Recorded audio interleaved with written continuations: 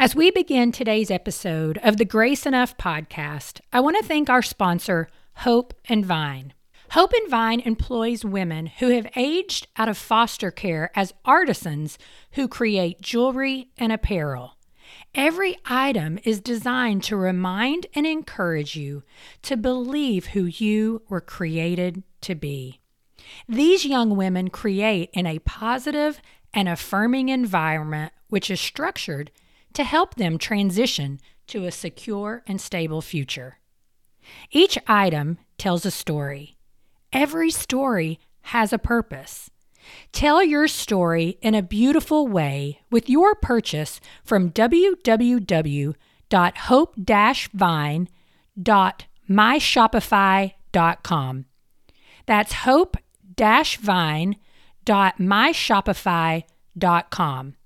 And at checkout, enter GRACE-2020 for 15% off your purchase through December 31st. That's GRACE-2020 for 15% off your purchase through December 31st. Well, friends, welcome back to the Grace Enough podcast. As you know, I am your host, Amber Cullum, and this week, Hannah Anderson joins me to talk about the lost art of discernment and how learning to recognize and choose good things actually helps us to develop discernment. Listen to what Hannah says about our cultural moment and Paul's charge in Philippians 4:8, where the Apostle Paul is speaking to the Philippian believers about something very similar to the moment we're living in. He's confirming and he's recognizing their anxiousness, their kind of loss of peace and their confusion of their minds. And he says this to them. He says, "Let your reasonableness be known to everyone. The Lord is at hand. Do not be anxious about anything." He tells them the peace of God, which surpasses all understanding, will guard their hearts and their minds in Christ Jesus. And so he's saying to them, yes, I understand this kind of confusion and anxiety that you live in, and I know it's disorienting, but the peace of God is going to keep you. And then immediately he moves into this call. Instead of calling to retreat, like you're going to be kept safe if you just stay away from things. That's how you're going to achieve the peace of God. He says, no, you're going to achieve the peace of God. It's going to rule in your mind, and you're going to be able to do this. Finally, brothers and sisters, whatever is true, whatever is honorable, whatever is just, whatever is pure, whatever is lovely, whatever is commendable, if there's any excellence, if there's anything worthy of praise, think about these things. And what you have learned and received and heard in me, practice these things, and the peace of God, the God of peace, will be with you. And so for Paul, the pursuit of silencing the chaos in our minds is not withdrawal. It's engagement in a certain way. It's engaging with the world, looking for things that are true, honorable, just, pure, lovely, commendable, and excellent. As you listen to our conversation, I want you to consider this question. Am I engaging the world, or am I retreating out of fear? Good morning, Hannah. Thank you for being on the Grace Enough podcast. Well, I'm glad to be here, Amber. Let's get started by having you introduce yourself to our listeners and tell us a little bit about your family and what you do. Well, I am currently sitting in my house in Southwest Virginia. My family has lived here probably for the last almost 9 years now. My husband, Nathan, is an ordained minister, and his work brought us back here about 9 years ago. I say back because he's actually from this area originally. He grew up about maybe 45 minutes from where we live. And they say his grandmother told me once that Virginia boys always find their way home. And that was true for us, that we lived around the country and around the world, even the first 10 years of our marriage. And the second half, he was ready to come back and settle near where he grew up. And so we've been back here. We have 3 kids, Phoebe, Harry, and Peter. Phoebe is 16, Harry is 14, and then Peter, our youngest, is 11. And we just keep busy like most families in this time of life, this season of life, where we're trying to take care of our kids. We're trying to, be part of our community, be part of our church. And we're also trying to survive this very unusual season of a Mm-hmm. global pandemic. And I remember early on, my kids would be like, "Did this happen when you were young? Was there ever anything like this?" And I just would have that glazed look on my face that said, "No, I have never been through this. We are Mm-hmm. all doing this together That's for the right. first time." So that, I think, it's been perspective giving, and it's made us grateful for a lot of things we took for granted. And that's the majority of our family life. And when I have time and when I can give attention to it, I also write. And Mm-hmm. pre-COVID, I would speak some. We're not doing as much of That's that right. now. But probably for the last, I'd say 7 or 8 years, I've been working in writing books, writing articles, and really just trying to communicate a holistic Christian worldview, Mm. to take a lot of the things that folks probably already know Yeah. and just put them together in a way that makes more sense of it, and maybe gives us new insight on the things that we thought we already knew. Yeah. Yeah. And we're going to talk about that a little bit today. And so let's kind of dig in a little bit because you've said this digital age is very disorienting. Mm, And while I fully agree with you, I think sometimes it's so disorienting, it's hard to actually wrap your mind mm. around what that means. And with studies and things just now starting to really pour in, we're starting to see a little bit more about what that means. But give us your take on it and what you meant when you said this digital age is very disorienting.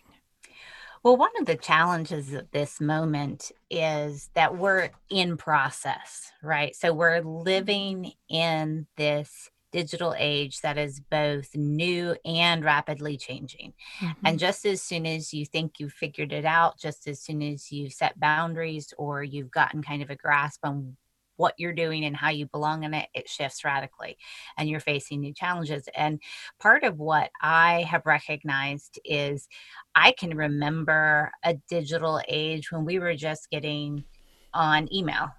you know, like I Yes. remember this amazing thing where you could send a letter through your computer. I remember the first chat rooms. I remember the internet when this thing called a blog started. Mm-hmm. And I was, this is maybe dating me, but I was a little bit scandalized at the time when I would first read friends' blogs and see what they were revealing about their lives. Personal And lives. Yeah. yes, and now looking back on that, that was probably, I don't know, maybe 14, 15 years ago. Mm-hmm. Um, it just seems so innocent. It just seems so, oh, you sweet, sweet thing, Hannah.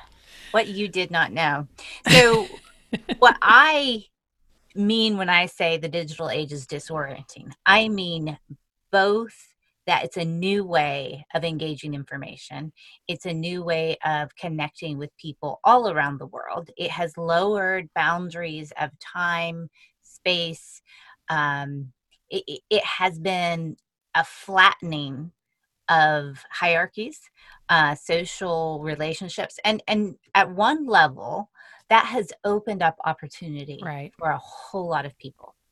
I, as a wife and mother, could not do the work I do with writing if it weren't for the digital age. I Mm-hmm. tell people if I had been born 10 years earlier, I would not be a writer doing what I'm doing. And if I'd been born 10 years later, I wouldn't be doing it either. But in God's providence, I kind of entered into this space at a certain moment in time, right as what we call Web 2.0 was exploding, which is basically the change between the first iteration of the internet to the dominance of social media. And if you can think about how, if you used it before social media and Facebook and Twitter and Instagram became prominent, it was much more website based, maybe blog based. Maybe you would go to individual sources. You might have, what were they called? They would just aggregate content, a Yes. feed reader, so, but you were accessing information more directly. In Web 2.0, everything's just flooding all the time. There is no way to shut it off short of just not logging on. And so it's disorienting both in its pacing, how quickly it asks you to respond. You Mm. see something and it's almost like you're being pressured for a like or a dislike or a share. And so there's this intensity of a needed response. You have to almost turn it off now, whereas before you had to log on. Now you almost have to put up barriers to stop Yeah. it coming at you, flooding into your home. And it just presents a lot of unique challenges because now we're sorting through information, not just what information is true and what's not true, but what information should I give my attention to? Mm-hmm. The simple fact that life is a whole lot more complicated when you know more, when you know that there's suffering happening across the world and there's suffering happening over here in this state. When you have this level of awareness, you also have to make choices about your responsibility to it. Mm. Um, so all of those things have contributed to a moment. We call it an epistemological crisis. And all that means is a crisis in our knowledge and our ability to make decisions about that knowledge. Mm. I like to say we are no more, I don't think we're any more naive or gullible than any other time in history, but we just have a lot more that we're being asked to process. Mm-hmm. There's a lot more that we have to sort through as individuals than perhaps in the past. Mm. I know, and how much our attention feels like, where do I put my time? Where do I Mm. put my resources? Where do I put my thoughts? I mean, there's just so much that sometimes I think it almost paralyzes us to doing anything Mhm. because of the overwhelming amount of information coming in. Absolutely. And I think that's, for some folks, that's an option they have to take to get a grapple on it. Like they may Yeah. have to say, I need to shut down my Facebook for a while. I need to get off social media, or I need to put these boundaries on it because just to kind of stop the hemorrhaging, just to stop it long enough until you can get a sense of what role it needs to play in your life. But it's more than just logging on. I mean, this has become the world we live in. That's right. The, It's the everywhere. line between what is real and what is, we used to say in real life. I don't know if you remember the IRL. Oh, yeah. And now that has even blurred because is what happens online real? Well, Mm. it is. It's disconnected, it's disembodied, but it also has really serious real world effects.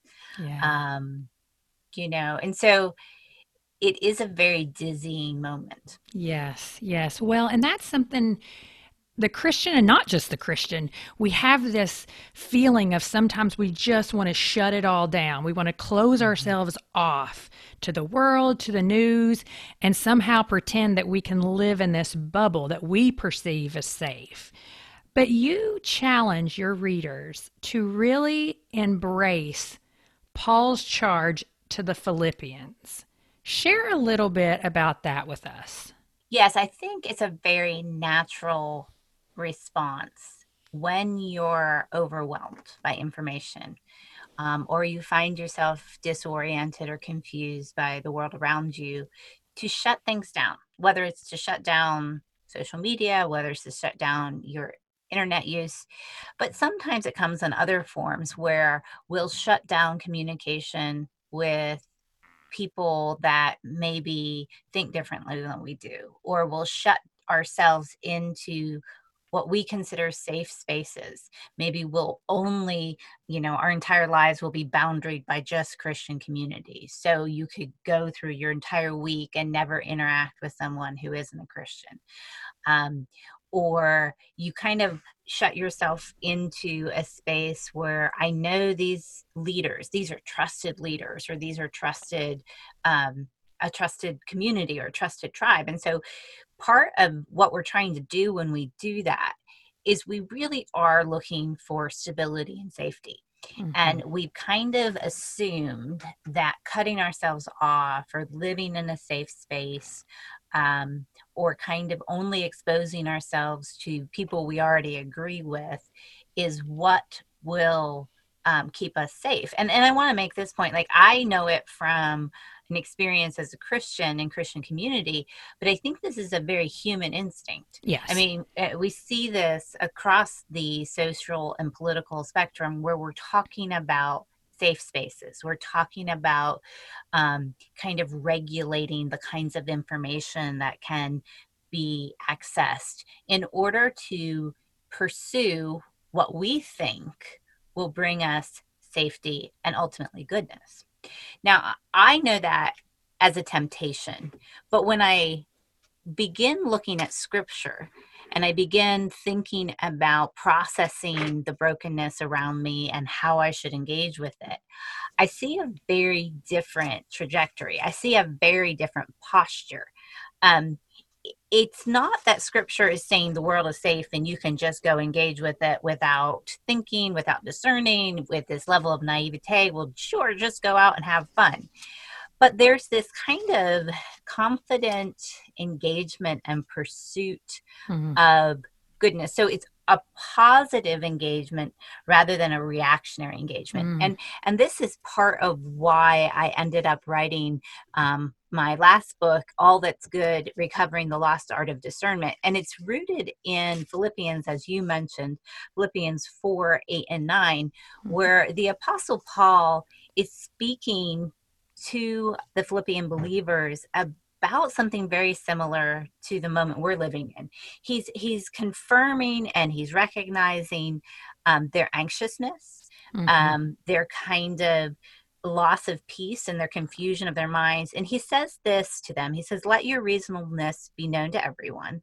The Lord is at hand. Do not be anxious about anything."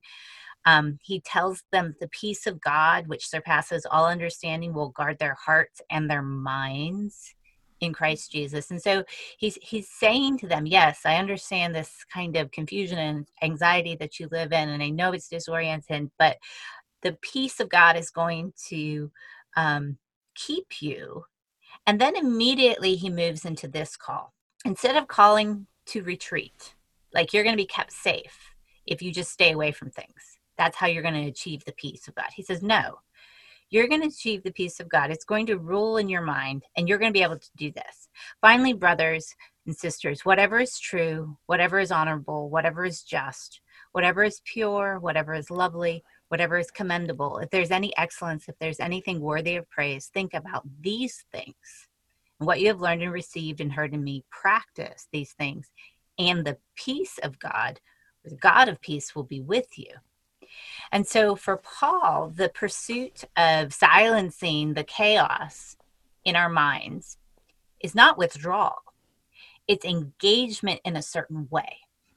It's engaging with the world, looking for things that are true, honorable, just, pure, lovely, commendable, and excellent.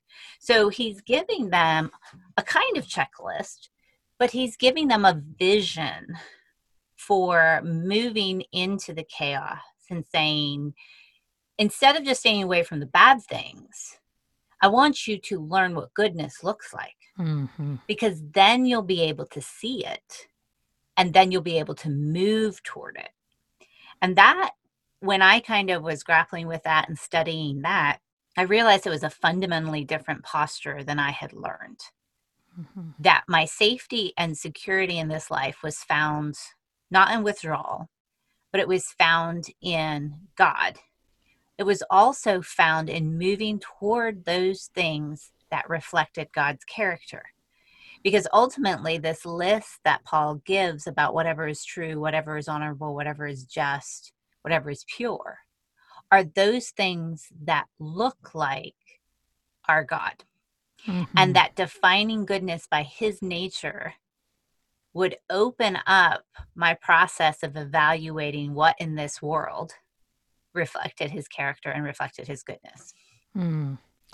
I absolutely love that, because it is true that so often we think that if we just are only around people like us, that that's going to help us be less worldly.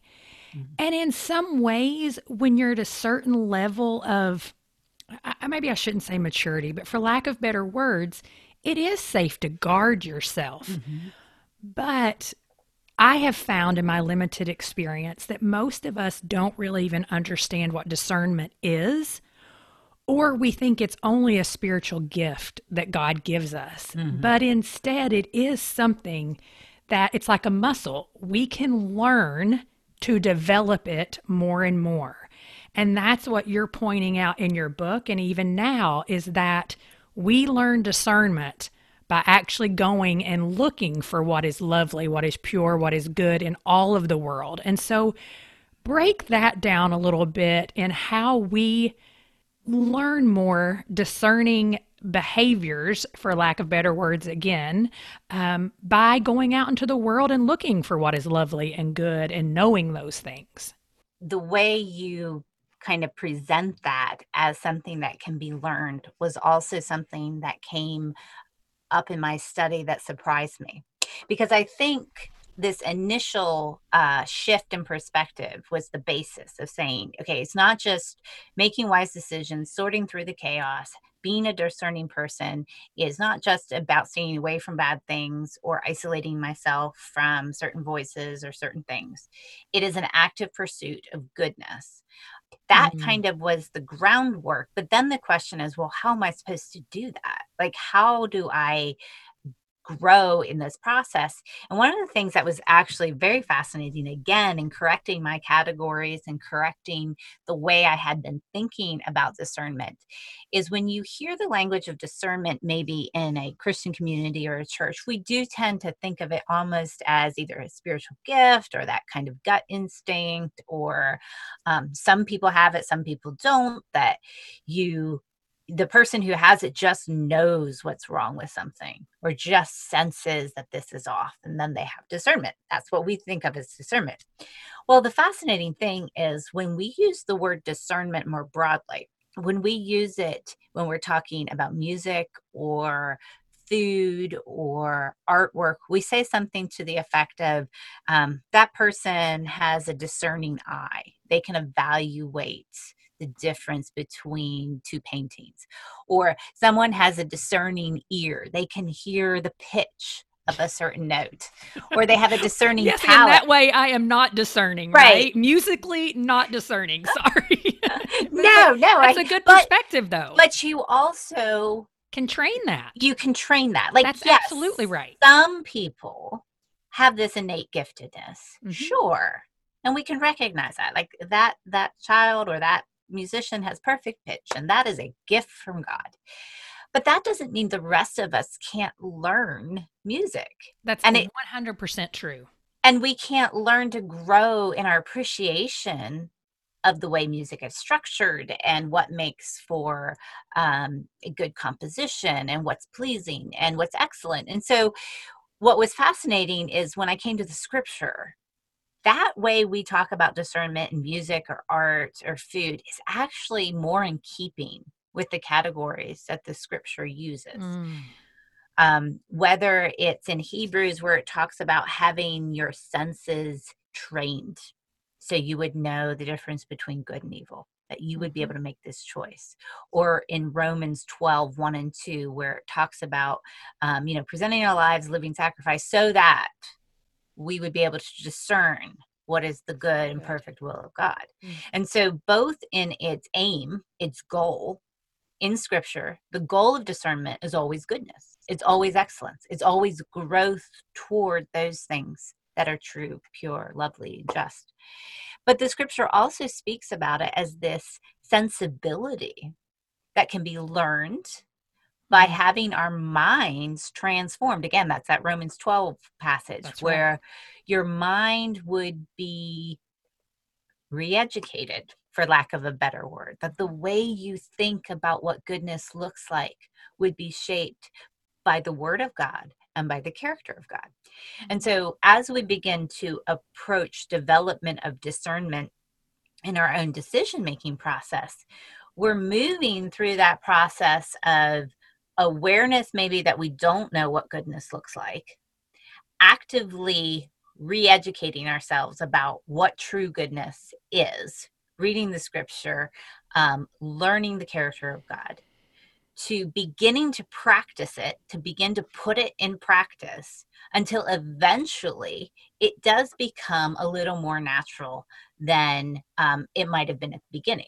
So just like anything else we learn, where we go through this cycle of recognizing we don't know, actively correcting ourselves, beginning to implement a new way, and then that new thing becoming as natural to us as maybe driving a car or riding a bicycle, where you can't remember a time when you didn't know how to do it. And it's the same process. And what we're doing fundamentally in the process of discernment is learning to evaluate the world based on God's definitions of goodness and then moving toward them. I just actually, an episode that's coming out tomorrow is with Hillary Ferrer, which wrote the book Mama Bear Apologetics. But she talks a lot about what they call the chew and spit method, where that's the thing. You're taking in the information and you're really working through that. And then you're rejecting the lie, but you're taking the truth. And to cease this idea that the only thing good can only come from someone who agrees with you. And so something, she says is that there's no atheist out there that there's not something they say that we can glean some wisdom from.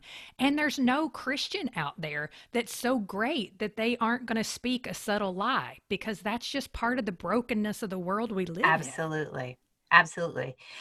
And I think one of the things that's fundamental in this process of engaging the world is you do have to accept at the front end that the world is broken, that you are, That's that right. your own process is, that there is no space that is not touched by the reach of sin. And, as much as everything around you is tainted, you are tainted. And so even if we could isolate ourselves, even if we could create these communities where we could trust everyone, we're still in those communities. And our bent towards sinfulness, our false motivations, our selfishness, our rebellion is going to affect even our process of trying to move toward goodness. And here's the fascinating thing about moving toward goodness that cannot be accomplished by just simply staying away from evil. As you move toward goodness, as you refine and develop a better understanding of goodness, you're going to test everything around you, but you will also be tested.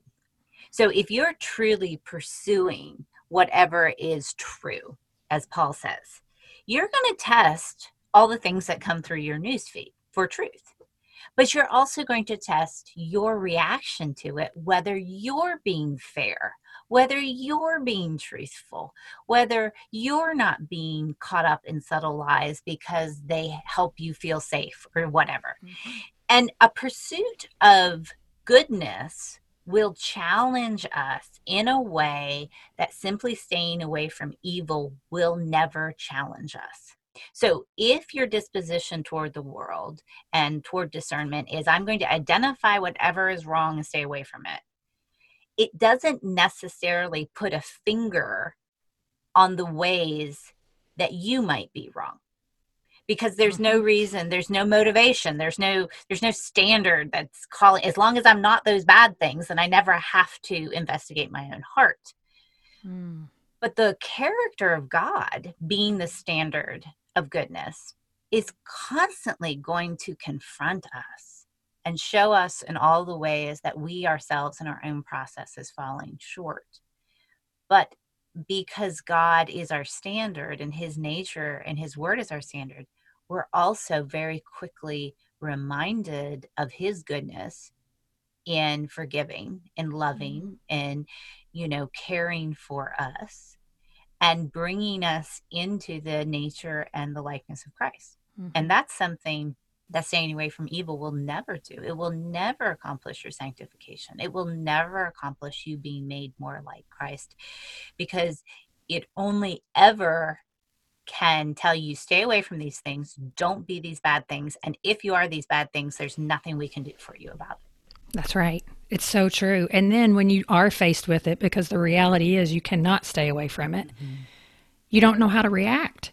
You don't know how to move on. And all of a sudden you find yourself blaming God for things that really we haven't practiced trusting him in hard things. And then when you're faced with it, it's like, oh, well, God, this is all your fault, because I thought if I stayed away from all of these things and did nothing bad, or never failed, or never hung out with people who failed, that you would protect me. And that's not what Scripture says. It's so true. I love that you're bringing that forward, because the disposition of I can create a safe life is fundamentally, it's a functional prosperity gospel. If I do all of these things, my checklist, then I will never be touched by suffering. My children will never be touched by suffering. The brokenness can be held at bay. And so when that suffering comes, it is completely destabilizing, because how do we explain it? Whereas a disposition toward goodness and towards seeking the goodness in a broken world kind of assumes that brokenness exists and is going to touch you, but that brokenness is not the realist thing. It's not the thing that conquers. God and God's righteousness through Christ and the resurrection is the realer, truer, better thing, and we are pursuing that. So I think you're so right to point out that a disposition towards seeking goodness already kind of sets that level of, yeah, brokenness is out there and it's going to touch you, but it's not ultimate. Brokenness is not ultimate. The goodness of God, even in this broken world, is still available and still perceivable and still knowable, and we can move toward it. I want to pause my conversation with Hannah for just a moment and ask if you're in the mood to add some Jesus-focused decor to your home this Christmas season. I have created 3 Christmas wall art pieces that you can download for free as a thank you for listening to the podcast.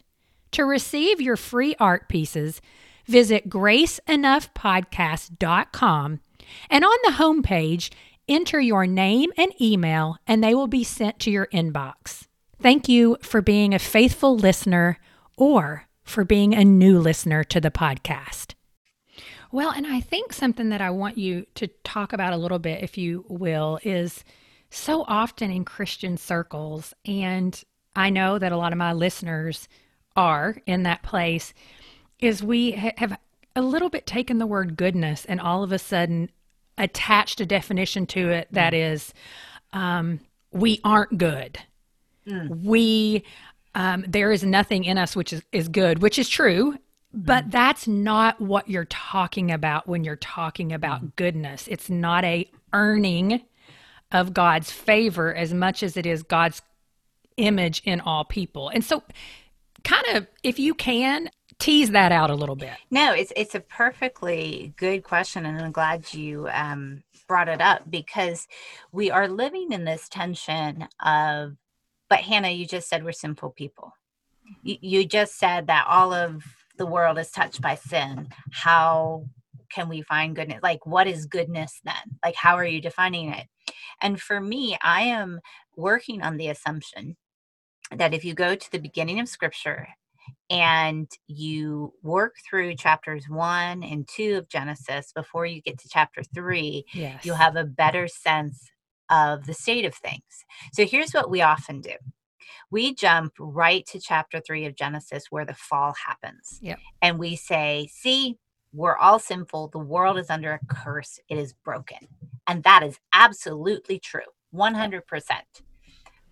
But that's like starting the story halfway through the book, or, in the second chapter, not getting the background. That's right. And the background is that God made the world good. He made people in his image to reflect his glory and to exercise dominion over the earth and to show forth his goodness. And he proclaims the world good, and he proclaims his image bearers as good and pleasing to him. And sin and the fall, by the time we get to Genesis 3, is the corruption of goodness. It is not the natural state of God's work. It is actually what shouldn't be.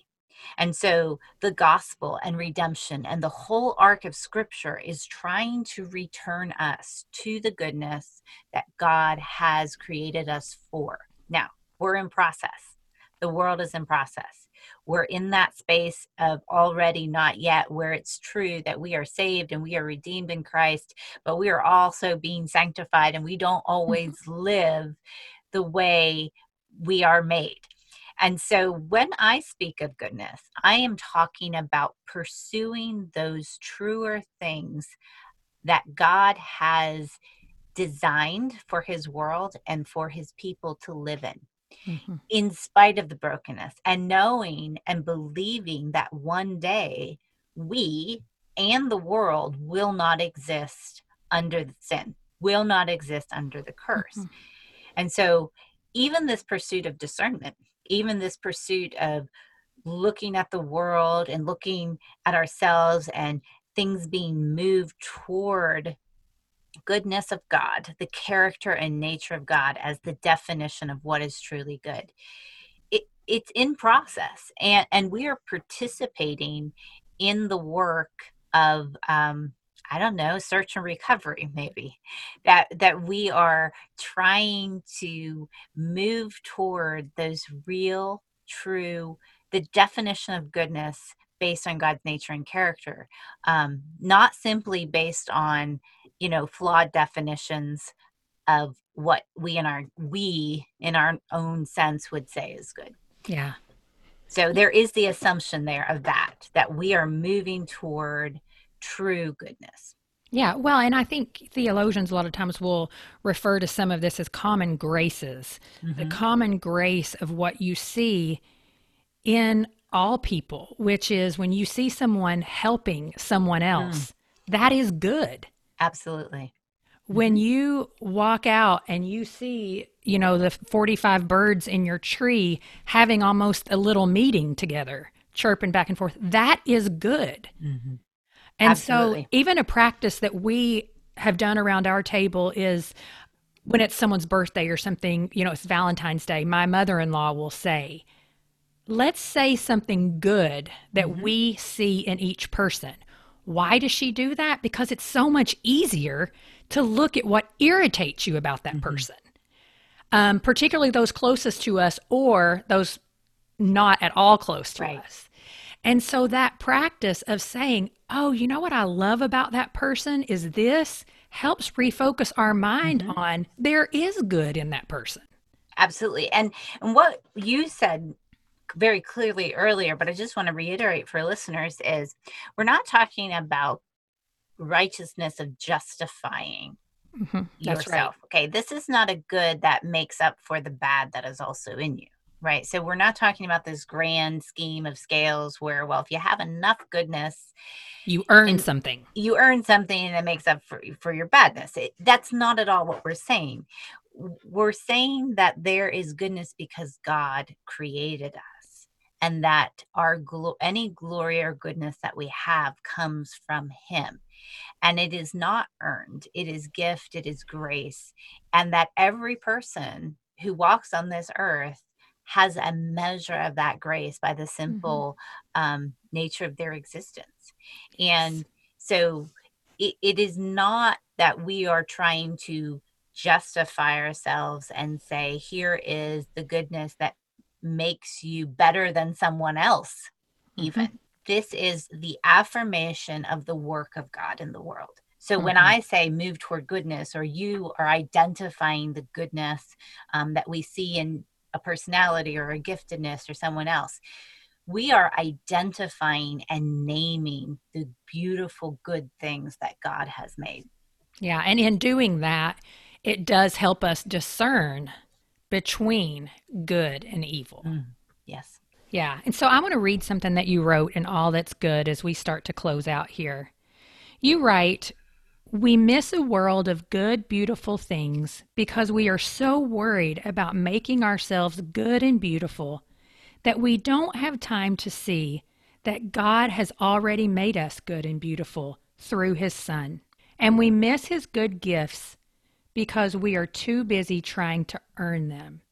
And so we talked about that a little bit, but if you could charge the listener to go into the world and into challenging and uncomfortable situations and seek out the good, what final thoughts or encouragement would you leave with them? I think I would just remind us all to lean hard into the grace and goodness of Christ, because it's only when we are safe with Him, when our righteousness and our security is found in Him, that we're going to be able to move into challenging or uncomfortable situations, or even to seek out goodness.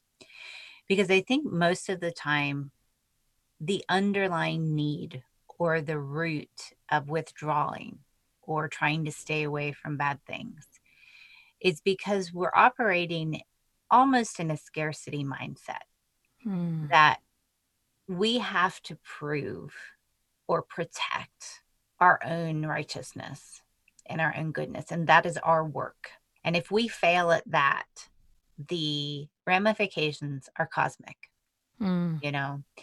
And so, because we're existing under this pressure, under this kind of scarcity, we become very, very concerned with anything that could possibly taint us.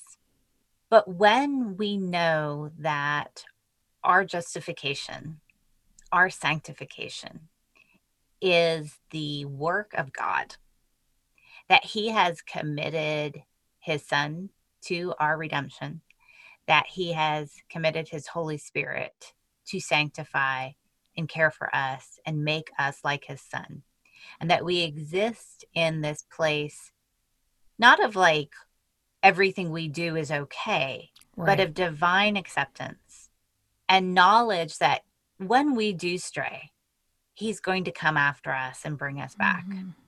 That allows an abundance mindset. Mm.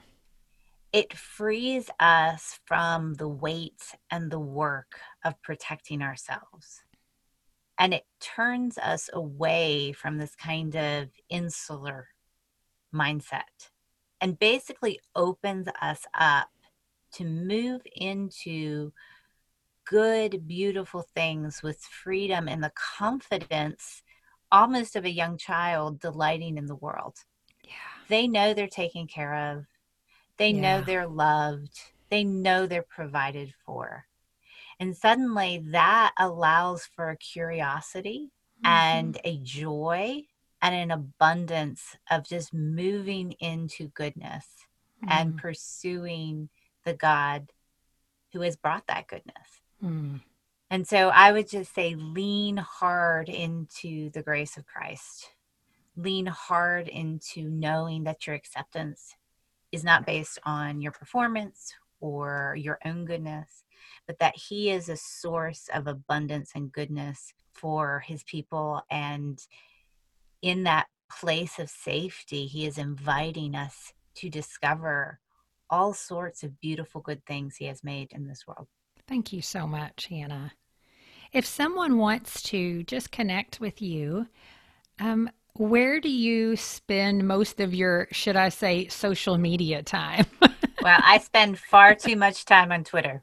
All Um, right. that is where I do a lot of work, but I post occasionally on Instagram. Yep. And I do have a website, sometimesalight.com, where you can kind of land. And there's a lot of articles there I've written for other places. You can sort through those, links to the book. But that's where I kind of live. Those are my addresses. So. Yep. And I'll make sure that I put, all those links in the show notes. But yes, um, website, I know at first when I just typed in Hannah Anderson, of course, Don't do that because if you're a parent, you get all the children's clothes. Yes. So I'll make sure that I link to your actual website because it's with an H, but then it's sometimes Sometimes a Light. Sometimes a Light. That's right. So thank you so much for being with me today. I really am grateful. Well, thank you, Amber, for inviting me on. And I've loved talking about all the good things God has for us. As we close our time together this week, I hope you'll spend some time thinking about and possibly journaling those things in your life that are true, noble, right, pure, lovely, admirable, excellent, and praiseworthy. Thank God for those things and ask Him to increase your discernment. And don't forget to go to graceenoughpodcast.com to get your free Christmas art downloads. I want you to have time to print them and hang them on your wall before the Christmas season is over. Thank you for listening to the Grace Enough Podcast. Tune in next time.